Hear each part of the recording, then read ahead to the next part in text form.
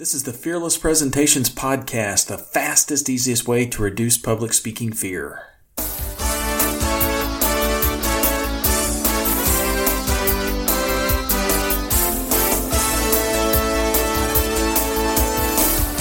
Want to absolutely eliminate public speaking fear? This podcast is the answer. Here's the guy who literally wrote the book on Fearless Presentations, Doug Stannard.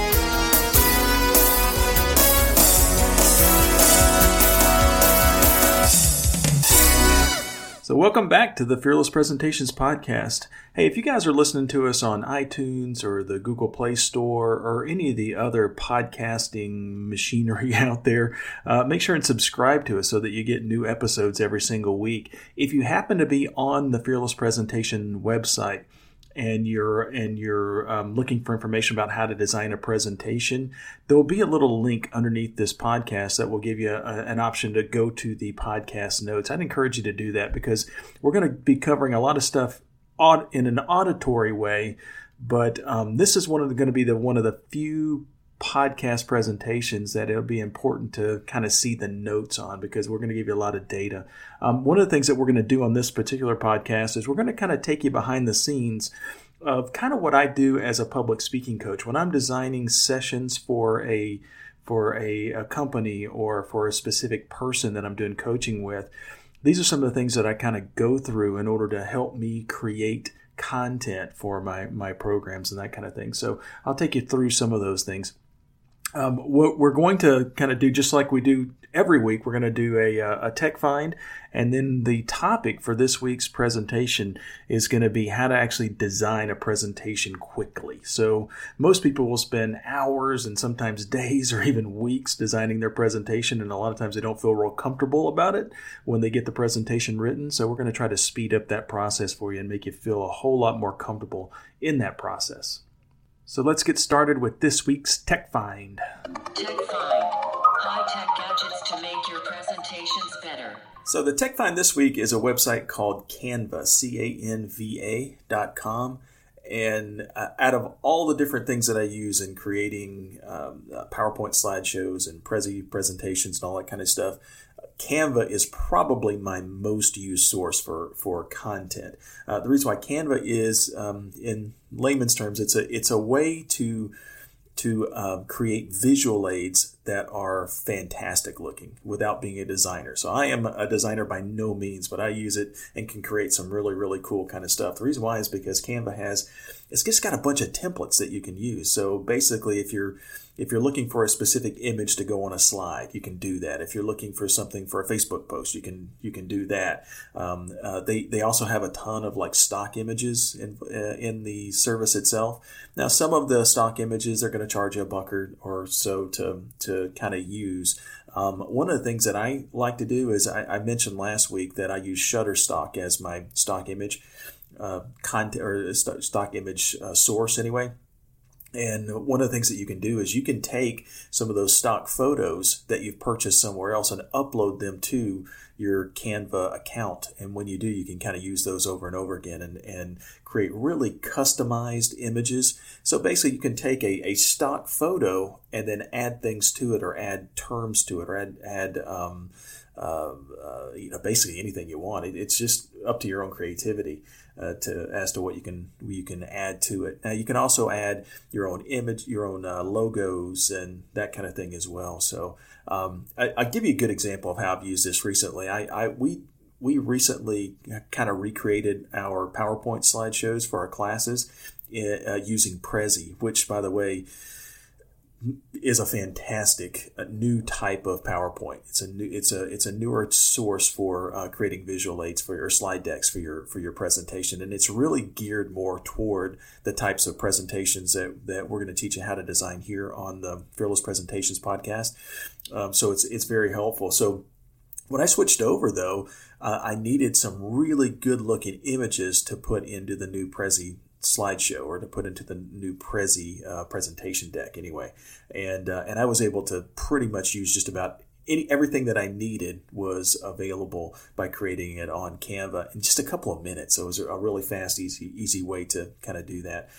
In addition to putting pictures in your slide deck and stuff like that, one of the other great things that you can use Prezi for is if you, let's say you want to do a handout for your audience. Well, a lot of times folks just want to print their slides out as their handouts, and I don't really encourage that, by the way. The slide deck shouldn't really have a whole lot of emphasis without the actual speaker. But if you want to create a specific handout, or maybe even like an infographic, just like a one-page handout with a summary of your presentation, you can do that in a couple of minutes using Canva. So it makes it really easy to kind of do that. And then later on, if you're doing like professional presentations and you want to give people access to an ebook or something like that, then you can create those on Canva as well. So there's just a ton of different things that you can do on this particular website. It's very, very helpful to presenters and to speakers, and I would encourage you to use it a lot, because you like I said, you're only limited by your creativity and the things that you can create on Canva. By the way, if you have a tech find of your own that you want to let us know about, just email me at podcast@fearlesspresentations.com, and maybe one of your tech finds will show up on one of our future podcasts. Tech Find. High-tech gadgets to make your presentations better. So, Doug, what's today's hot topic? So today's hot topic is how to design a presentation from scratch, from start to finish, in just a few minutes. So, and basically this is any type of presentation. So whether this is a 5-minute presentation, a 30-minute presentation, an hour-long presentation, a motivational seminar, a training program, you can design any presentation very quickly, as long as you start with the structure, as long as you start with a really good structure. So we're going to go through the step-by-step process that I use when I design presentations, and hopefully you'll be able to get some good value out of it as well. I'm going to refer you very early in this session or in this podcast to the podcast notes. And if you have access to the internet, go to fearlesspresentations.com/podcast3. And that's going to give you an outline of some of the things I'm going to cover here. It can be very helpful if you follow along, because there's a specific graph or a specific chart that we have at the top that really makes the designing of a presentation much more quickly and easily to get a grasp on anyway. And in that chart, basically what I've done is I've kind of thought about all of the different types of presentations possible that somebody could deliver or could be trying to design.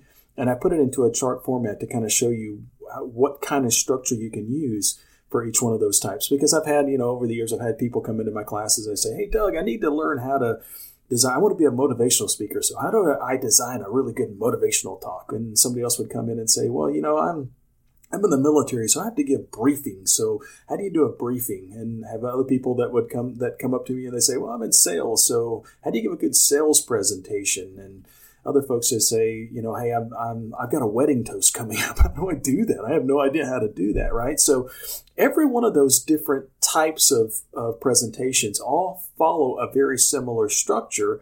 The difference is the amount of content and the type of content that we put into that structured format. So, and the chart kind of explains it a little bit. So if you're looking at the chart on the podcast notes, if you look on the far right-hand side, you're going to see a triangle that kind of shows how much of an emotional value the presentation is supposed to have.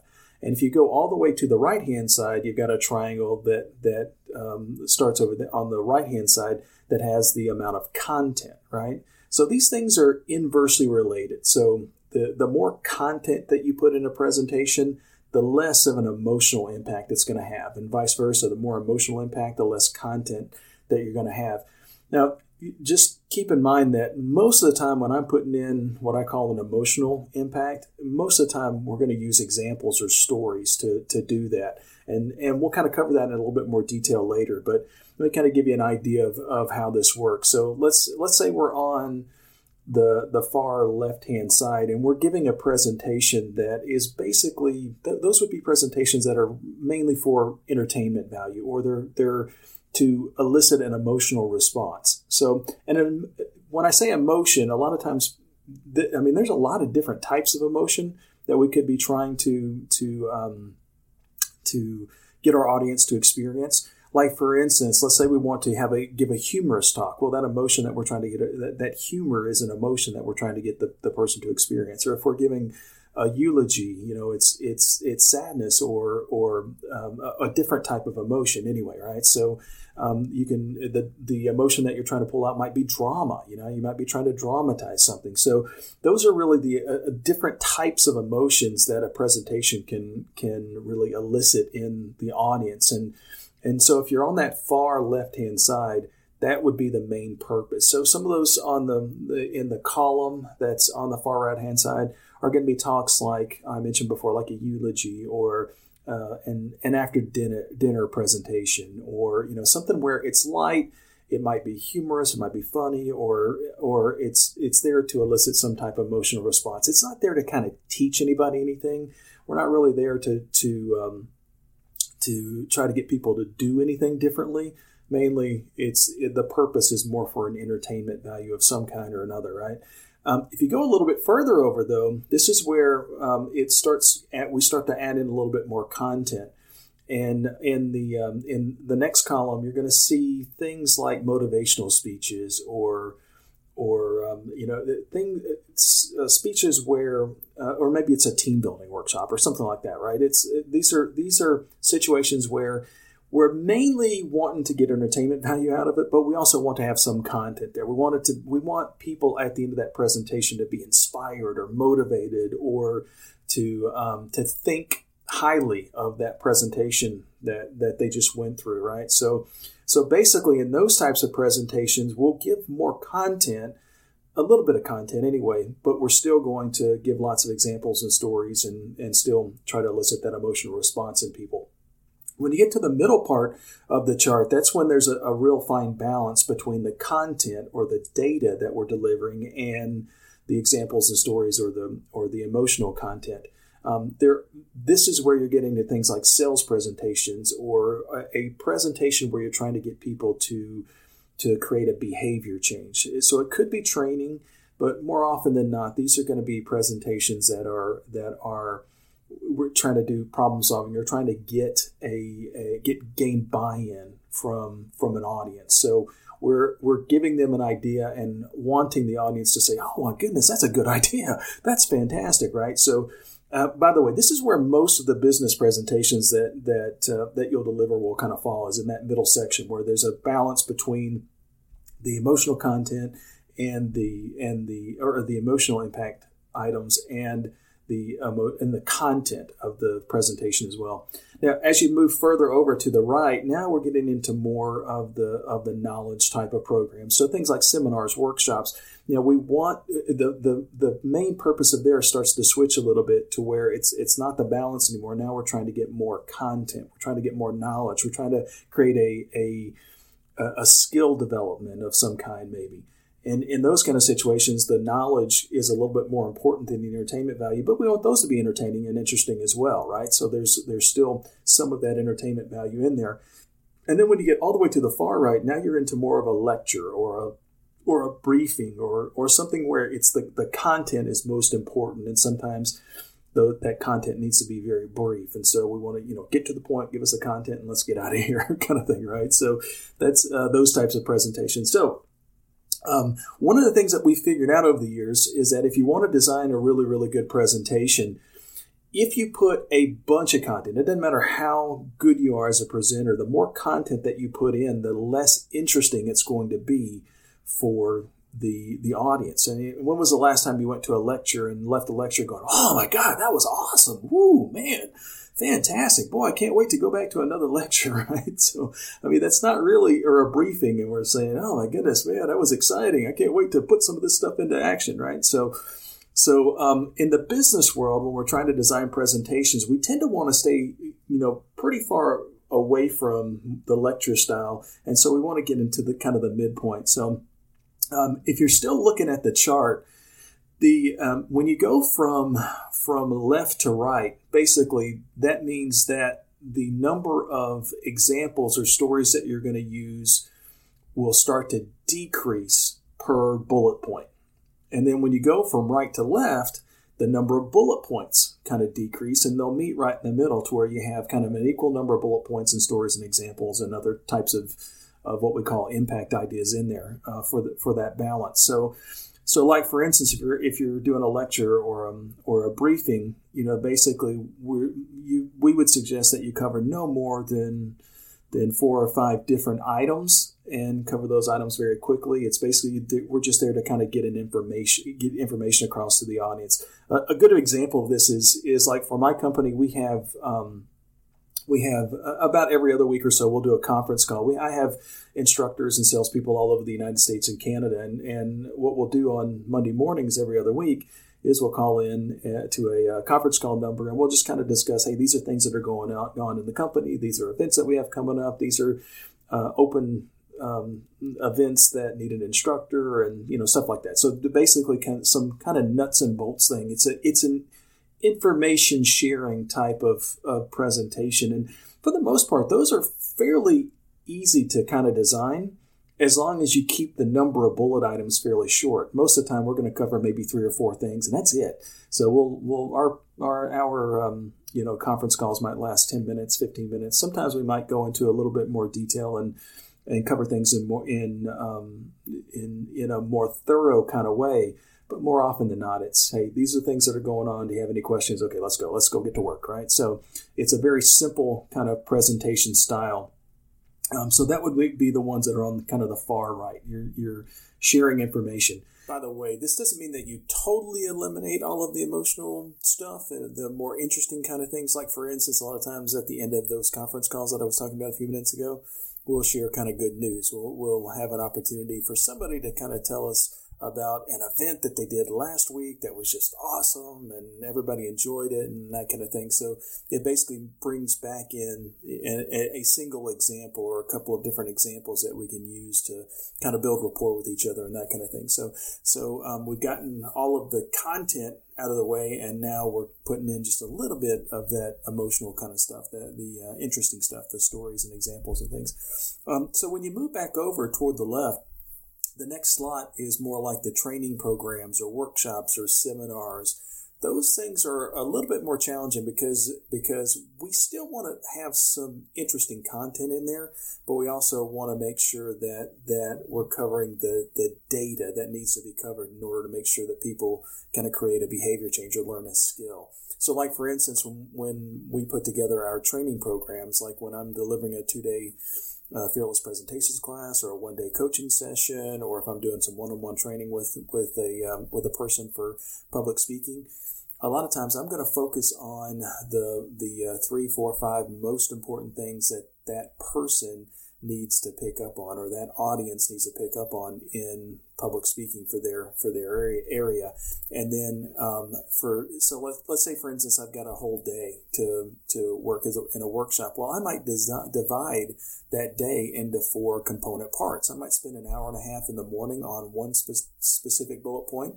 I might spend an hour and a half the second half of the morning after I've taken a break on another key skill set, and then do the same thing in the afternoon with 2 other kind of bullet points. So I can cover 4 different pieces of content and cover them in a way that makes it much more interesting for the folks and get them to a chance to kind of internalize that content. So once I have those 4 bullet points, I just kind of figure out what specific impact ideas or specific things will help get those points across. Sometimes that might be activities or stories or audience participation or analogies, different things like that I can put into the content to make the content really kind of come alive. So as you move further over, now you're into like the sales presentations or the persuasive speeches. And I keep saying sales, but in reality, this is, when I say sales, it's not just somebody selling a product to a customer. More often than not, when we're doing sales presentations in the corporate world or in the business world, it's because we have an idea that we're trying to get our peers to buy into. So we've come up with something that we think will be a benefit, and we need to sell that idea to our peers or our coworkers, that kind of thing. So that's just as much a sales presentation as somebody who's going out to a customer's office and presenting a slideshow or a sales pitch of some kind. So they're designed in a similar way. And now this is where we want more of a balance. So in a sales presentation, we always suggest that you kind of limit your content to maybe 3 items, 3 different bullet points, 3 things that you want to, that the audience is most interested in. And when you're designing these types of presentations, the hard part is taking yourself and putting yourself in the shoes of the person that's sitting in the audience and saying, what does this person really want? Like going to like a product sales, let's say I'm going to be selling a widget to somebody, and I say, you should buy this widget because it has this, this, and this, right? So that's the old, what we call feature benefit types of sales. Here's the feature of my widget, and here's the benefit that you'll receive if you buy this from me, right? It's kind of old-fashioned, doesn't work very well, by the way. A better way to design a sales presentation is to say, if I'm one of these people sitting in the audience, what problem do I have that this product or this service or my idea will be able to solve for this person? What is happening right now that's causing this person a challenge, or that's causing this person to have a negative effect, right? And if I can figure out what that thing is, and I can show them how, if they do the thing that I'm asking them to do, if they buy my product, or if they embrace my idea, or if they follow through on the advice that I'm giving them, then they will fix that problem. Then the presentation takes on a whole new life. It makes it a whole lot more interesting for that person. I give you an example. I was years and years ago. I was asked to give this was actually right at the very beginning of the recession in 2007, 2008 or so, and I was asked to give a presentation to the Society of Human Resource Managers in the Fort Worth area, and at the time, the folks that were in human resources were really under the gun, because since the economy was down, their budgets were getting cut left and right. And so part of their challenge was that they still have to provide training, but their training budget is getting cut, right? We still have to attract high quality employees to our company, but our budgets are being cut. So basically, since I knew that was a challenge that they were going through, I designed my presentation to them based on what they were looking for, and I showed them 3 things that they could do to help get the executives to increase their training budget. And by designing the presentation that way on what they wanted, it made it much more interesting for me to now pull examples from my own personal experience, or pull examples from clients that had helped in the past that had been able to do this, and it made it more fun and more interesting for them. You can do the same thing with your presentations as well.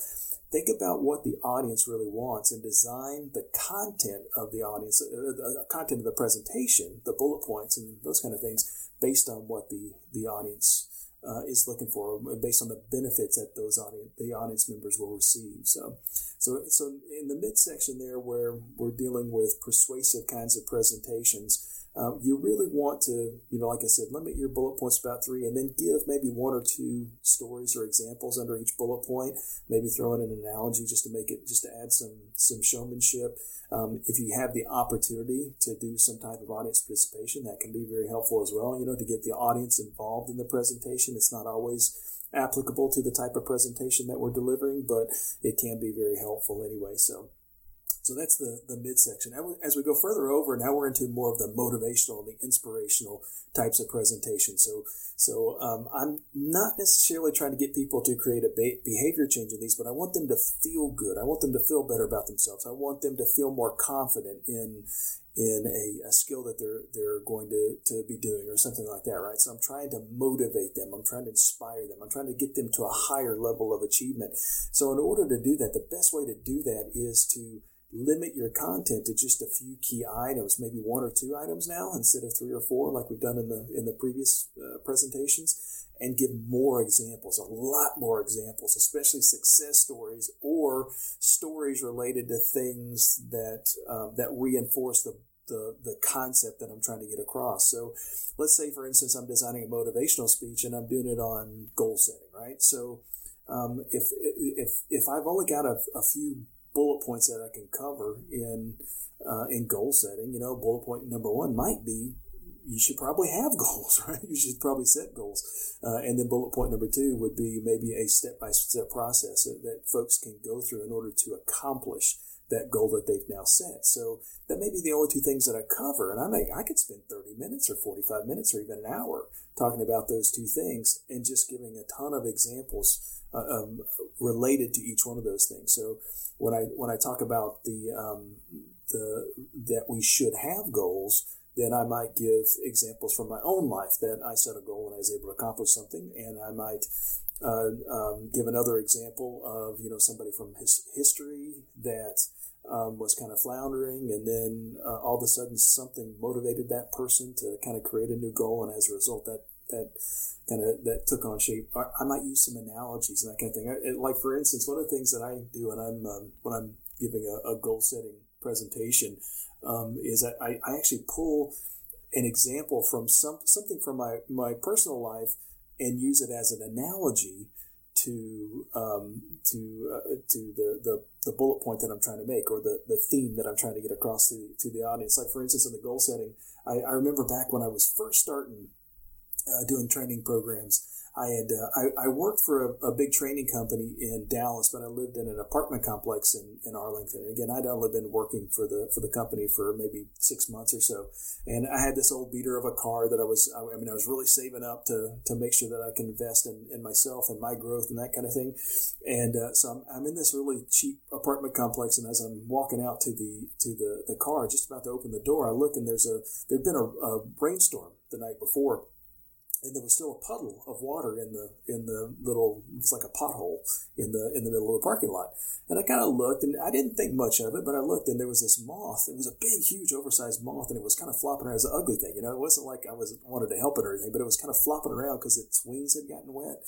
And it was flopping around, and it was going in circles, trying to get out of the water. And again, I'm kind of busy, so I didn't really do anything. I get in the car and drive to the office. Later that day when I come home, I'm coming home about 5:30, 6 o'clock at night. I look down and the sun's still up, and I look down to that pothole, and that moth is still there, except now it's dead. I'm like, oh man, because it hit me that poor moth, if he can fly out of there, right? So all he really had to do was pick a spot on the horizon and just keep swimming or keep flapping his wings toward that spot, and he would have been fine.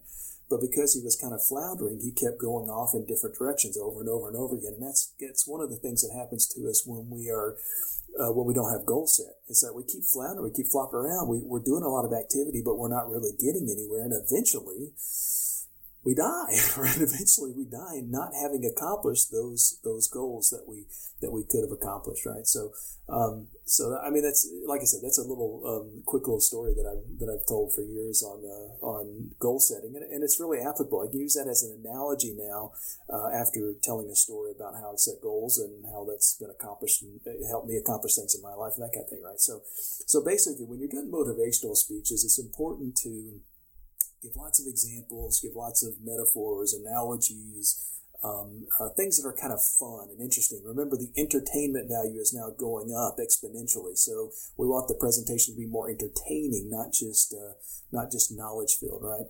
And then as we go to the far side, when we're getting to on the left-hand side of the chart, now we're moving into more of the emotional kind of talks, or the entertainment talks, or I want to say entertainment, but it's not. Like, for instance, a eulogy is one of these kind of talks, but it's not really entertaining. It's emotional, right? It's a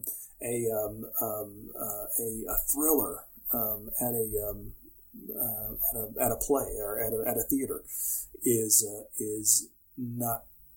I mean, it is entertaining, but it's dramatic, right? So it's a different type of emotion. So all of these are on that far left-hand side of the chart when you're designing your presentation. So I'll give you an example. In this one, by the way, what we're looking for maybe one theme and then a bunch of examples to back it up. So it's very similar to a motivational speech, but it's more focused. It's focused on maybe one thing versus 2 or 3 or 4 things, right? So it's a good example of this from my own life was when my dad passed away earlier this year, and so at his funeral I was giving his eulogy, and here I am. I'm a professional speaker. I do hundreds of speeches every year. I mean, getting up and giving a speech is not that hard to do. However, when you're typically the types of presentations I'm giving are in that middle quadrant. Now I'm on that far left-hand side that was a little outside my expertise. And so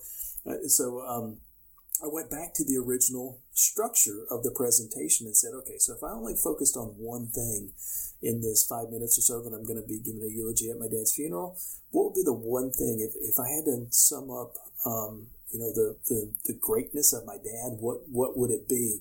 And the thing that popped into my head right away was that my dad was a really good Christian, right? My dad lived a very moral and just life and followed God's laws and that kind of thing. So by focusing on that, I never really had to say that in the eulogy. All I really had to do was pull out 2 or 3 stories from my experience and kind of share those with the crowd at the funeral. One that kind of popped up that I thought was really fitting was, I still remember this. I'm 40 something years old anyway now. So, but back when I was about 5 or 6, so this is about 40 years ago.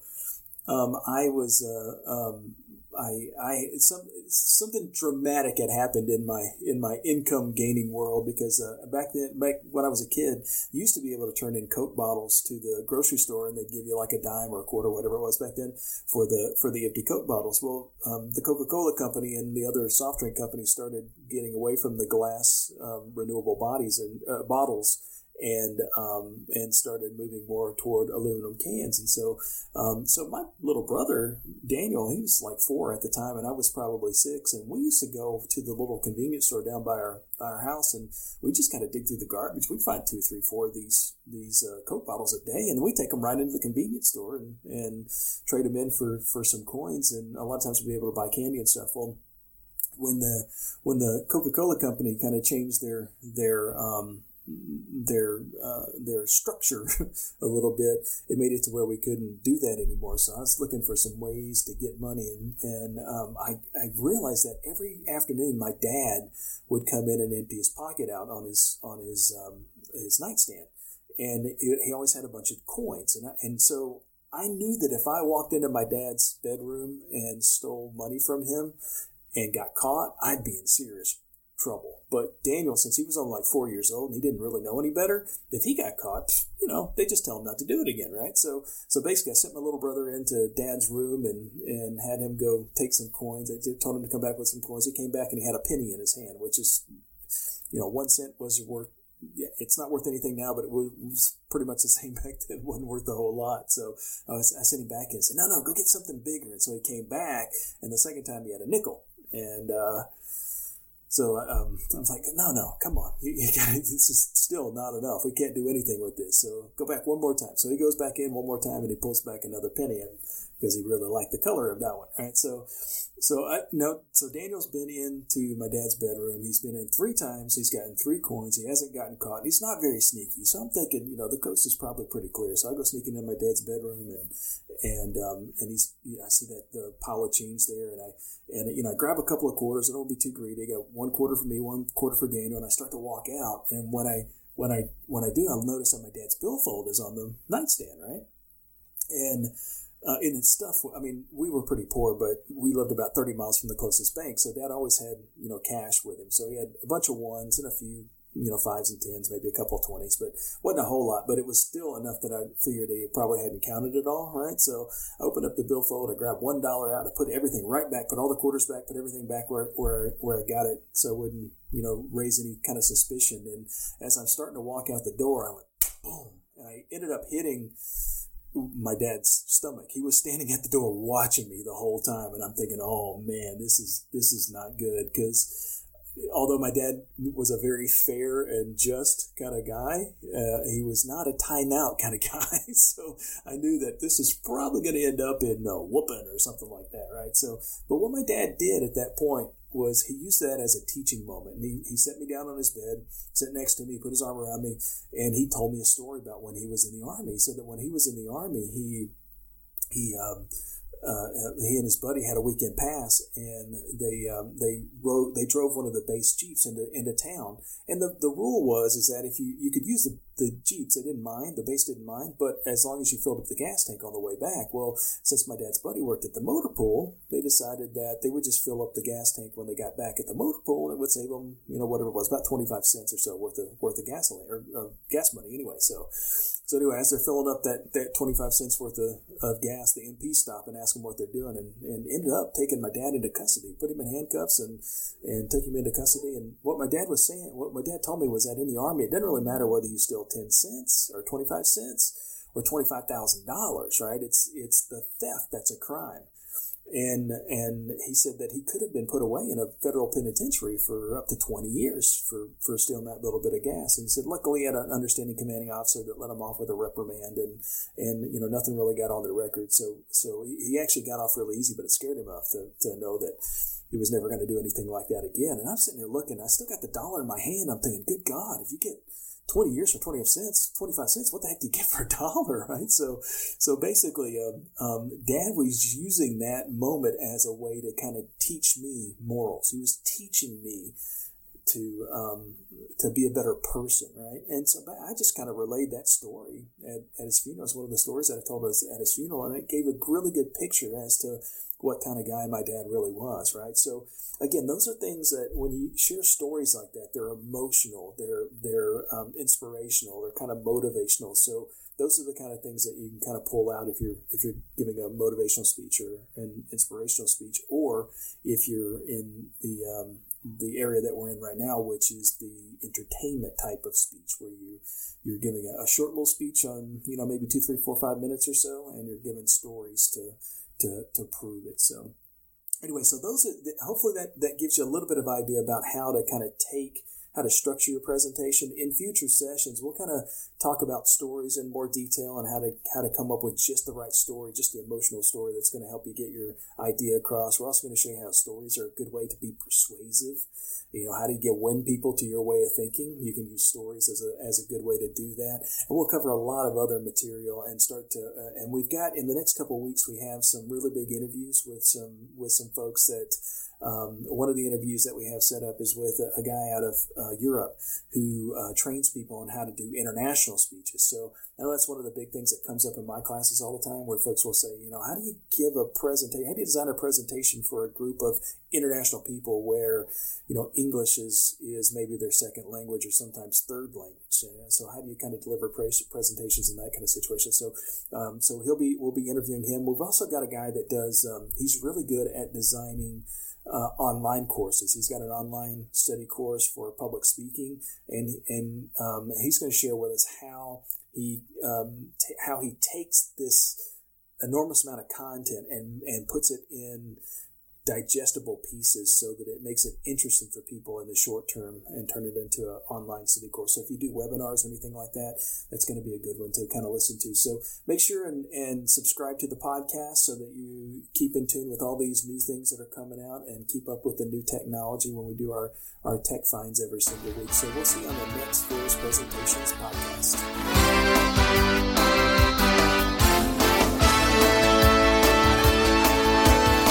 Subscribe to this podcast for new public speaking secrets each week.